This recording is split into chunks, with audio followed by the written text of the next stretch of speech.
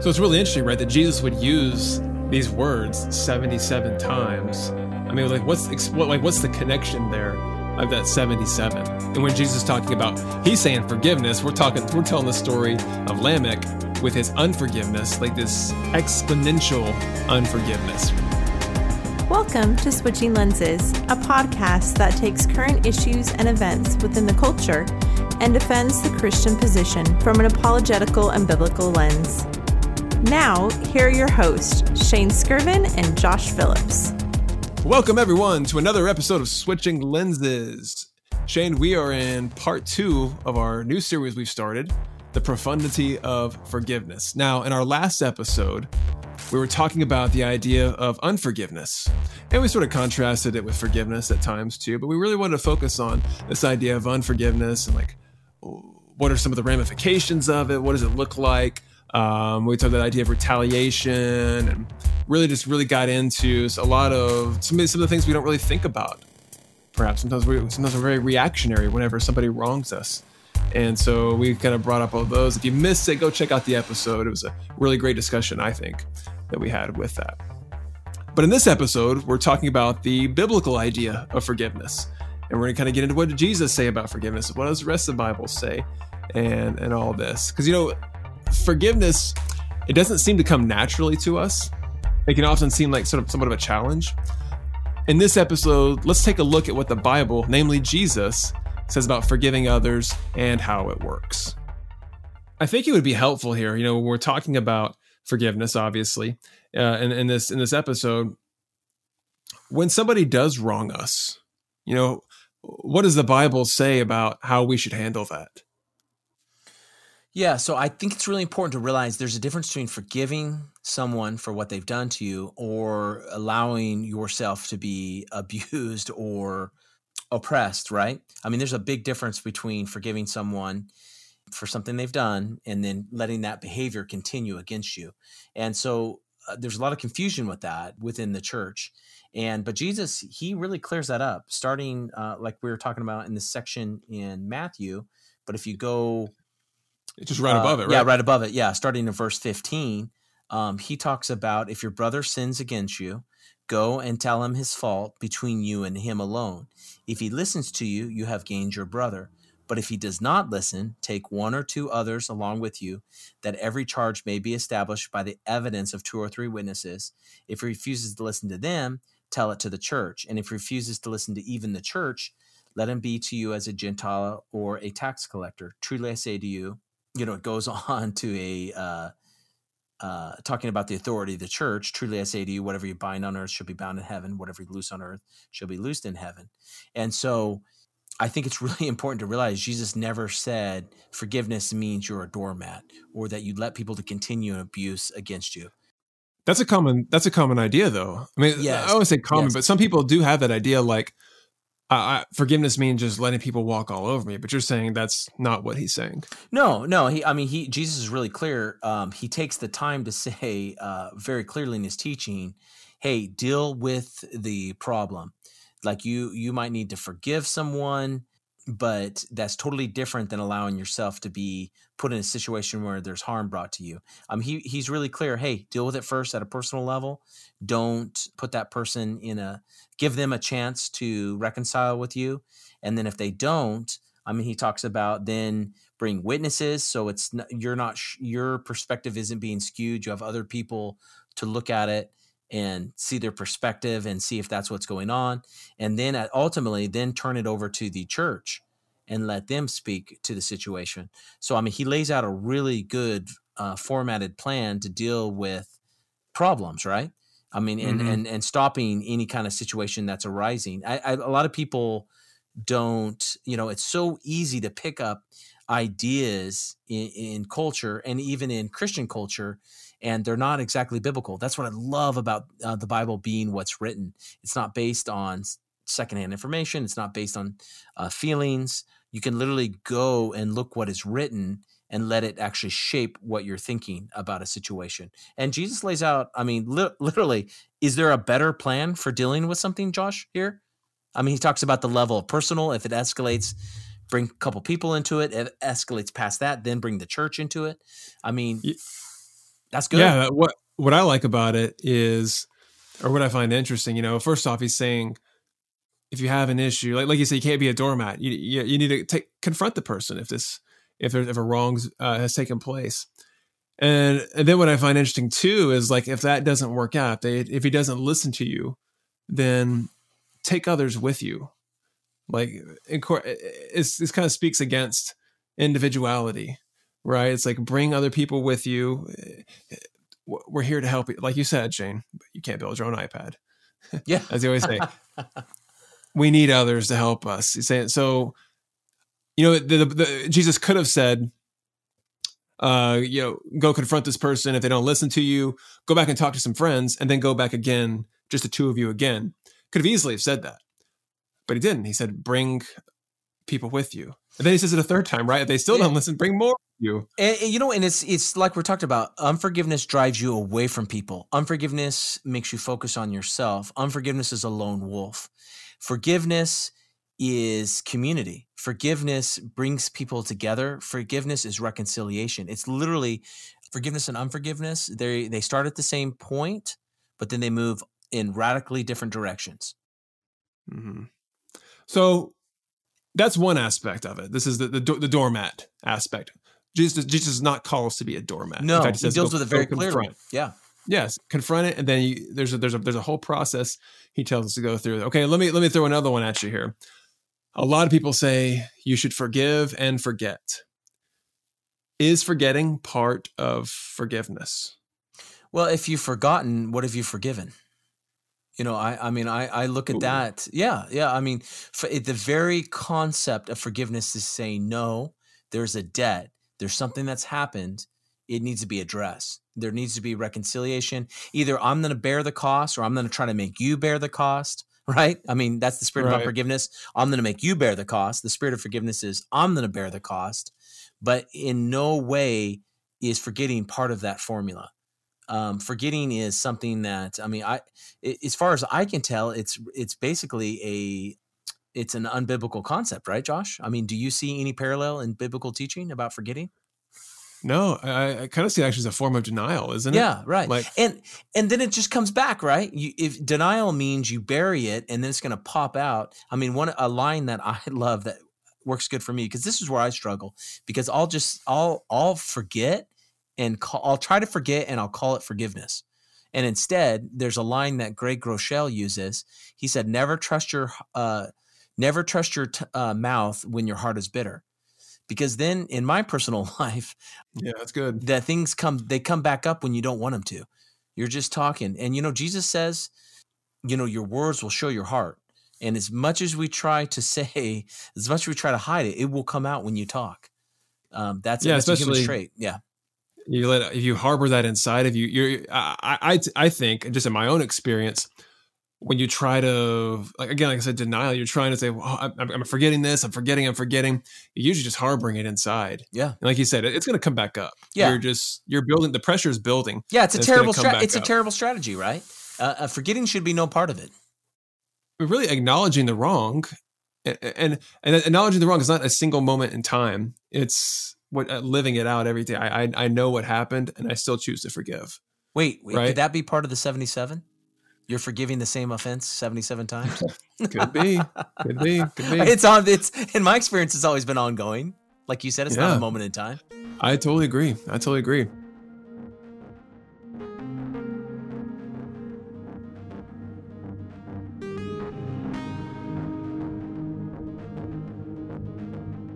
Let me throw a third one out here. That's our last one here.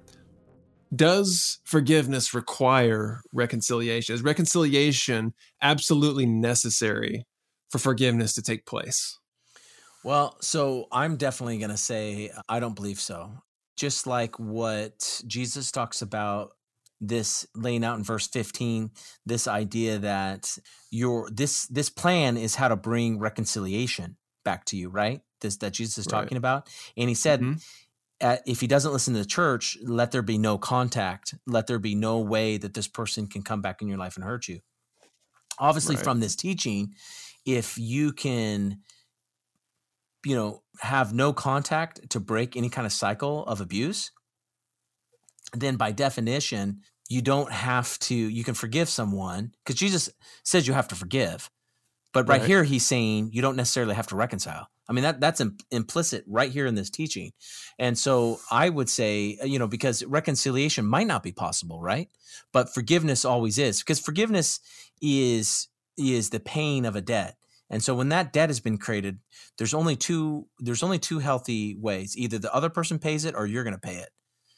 Because that's what it takes for you to not seek vengeance, the debt has to be paid. I definitely believe if, like you said, like we talked about, if someone hurt you and then they've died, there's no way you can reconcile with them, right? I mean, that's what it means to be human. I had that question asked me one time. I had somebody ask me, can you forgive somebody that's passed away? And, and this is kind of another question I was going to ask you. It's going to relate is, what if somebody hasn't said they're sorry? What if they haven't, repented or anything like that, or even asked for forgiveness? Can you still forgive? Absolutely. Do you have to? That's a better way. But do you have to? Yes. Because I've heard some people say like, well, I don't have to forgive them because they've never said they're sorry. I have nothing to forgive. And in their eyes, they say that. I don't. That's never been my personal experience. And for me, I don't see that in the biblical narrative. Jesus is pretty clear about forgiving. Like, what did Peter say? Do we have to forgive our brother, right?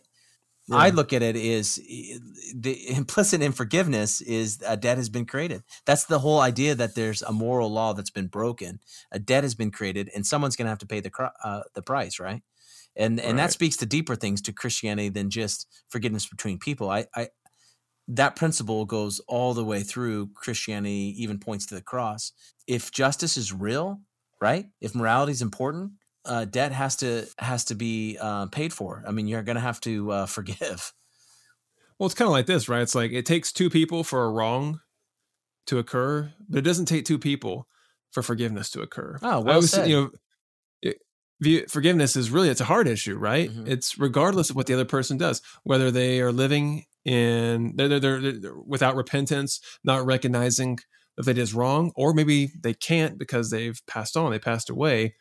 Forgiveness really kind of relates to me. I can choose whether or not I'm going to forgive somebody regardless of the position they're in, or I can just harbor unforgiveness and let it destroy me from the inside out and people around me. So really, it's really an inward thing, really, for us, right? Well, I mean, it's not necessarily dependent on the other person, whether or not we choose to forgive. Yeah, and it's really brilliant because you're saying something happened. You're saying you're not being weak. You're not forgetting it. You're saying, hey, no, something happened and it bugs me. I'm being honest with it. I'm being open with it, and I'm dealing with it. And I'm not walking away. I'm not running away from it. I'm not ignoring it. I'm saying, hey, this happened. It's real.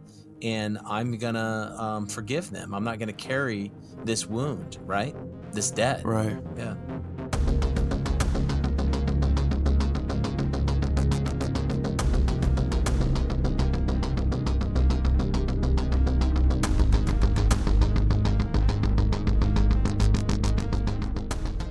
Well, Shane, I'd like to kind of close the episode here in a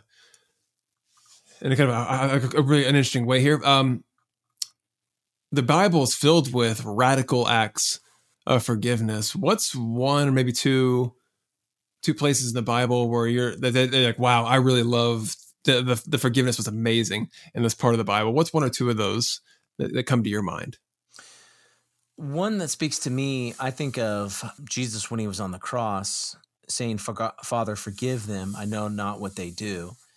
They know not what they do, excuse me.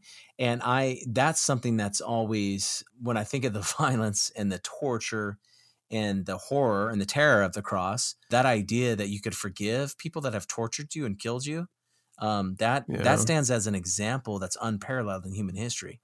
No one, I think, because we're on this side of the cross, and like we were saying earlier, how it's shaped our ethics, there is no parallel in the ancient world to Jesus. I mean, he stands alone and stands apart from anything else, whether it is the idea of karma, that you're going to pay for all your sins, or whether it's the idea this life is an illusion, it doesn't matter, like in Buddhism. In Islam, the idea of scales of justice. I mean, the forgiveness that Jesus shows. I mean, it's unparalleled. And then I would think of one of the followers of Jesus, Stephen, when he's being stoned. He actually walked in that same footsteps, and he forgave the people that were stoning him to death. And so this radical forgiveness has always been at the heart of the cross and right of Christianity. And to tack on kind of what you were saying was you were saying like he was killed by the Romans, mm-hmm. right? I mean, what's interesting is to really see all the levels of betrayal against Jesus. Yes, the Romans were the ones who executed him. They're the ones that performed the execution. The religious leaders were behind the execution. They're the ones that got the Romans to do it.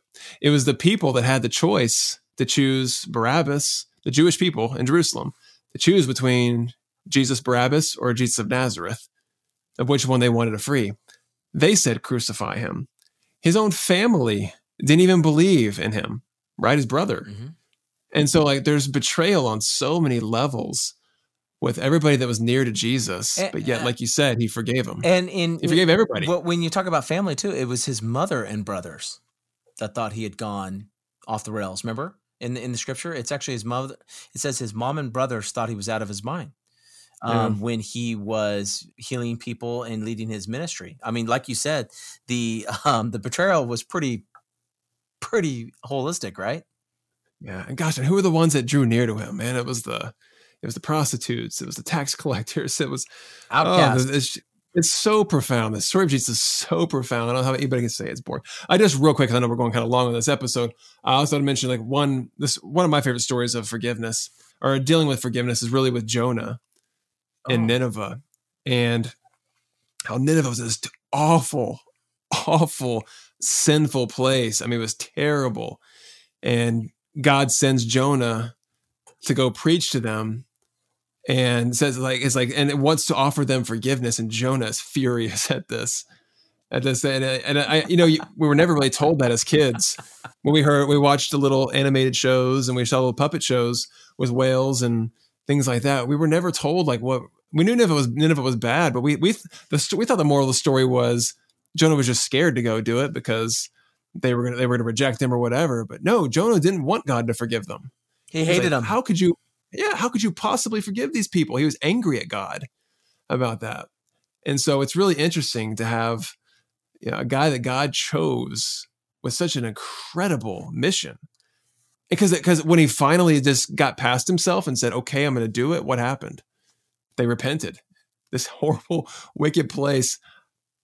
I don't want to throw anybody on the bus. I try to make like a modern day analogy to it. I'm not going to, but just in your own head, think of a place that maybe you think is just absolutely godless, and then somebody going and preaching, and they all come to Christ, or a large number of them, for sure. I don't know how many exactly, but anyways, I think that's such a cool story of forgiveness. There, you're like you're about to say something. Oh, I think one of the most beautiful pictures also is Joseph. And one thing I think that is super cool about the story of Joseph, one of the things I love about, we kind of touched on in other episodes, with forgiveness being both macro and micro. It's both something that everyone has to deal with at the personal level, and then you see the effects of it at the cultural or the level with nations. Talking about genocide and when unforgiveness is writ large, or when it makes a single heart bitter. And in Joseph, the story of Joseph actually encapsulates both. I mean, you see a personal forgiveness working through a family, and then working through God using the story of forgiveness to actually not only save a family from death, but to save a nation from death, and then to save the world from death. I mean, the story of Joseph is a very powerful story that shows both forgiveness at the large level and the small level, and the consequences if they didn't forgive. I mean, it has hatred. It says his brothers couldn't even talk to him without saying something. They couldn't talk to him nice, right? It goes from that level all the way to murder, imprisonment, slavery, false accusation. I mean, the story of Joseph has everything, and it's an amazing story. It's probably when people say, what's your favorite story in the Bible? That's the first place I go to. Really? I love the story of Joseph. Like you said, there's so much to it. Yeah. amazing. This episode's already going long. Okay. Sorry. That's another episode. That's another. But yeah, I love that story. I love it. So we're going to wrap this up, Shane. We've gone kind of long here. Everybody, you can always email the show at feedback@switchinglensespodcast.com. You can find us on Twitter at SwitchLensesPod. And of course, all of our content, podcast episodes, videos, and blog material, you can all find on switchinglensespodcast.com. Shane, thanks for joining me. It's been an awesome discussion. Always love talking what the Bible says about our subject. Thanks for joining me. I appreciate it, as always. And guys, we will see you next time.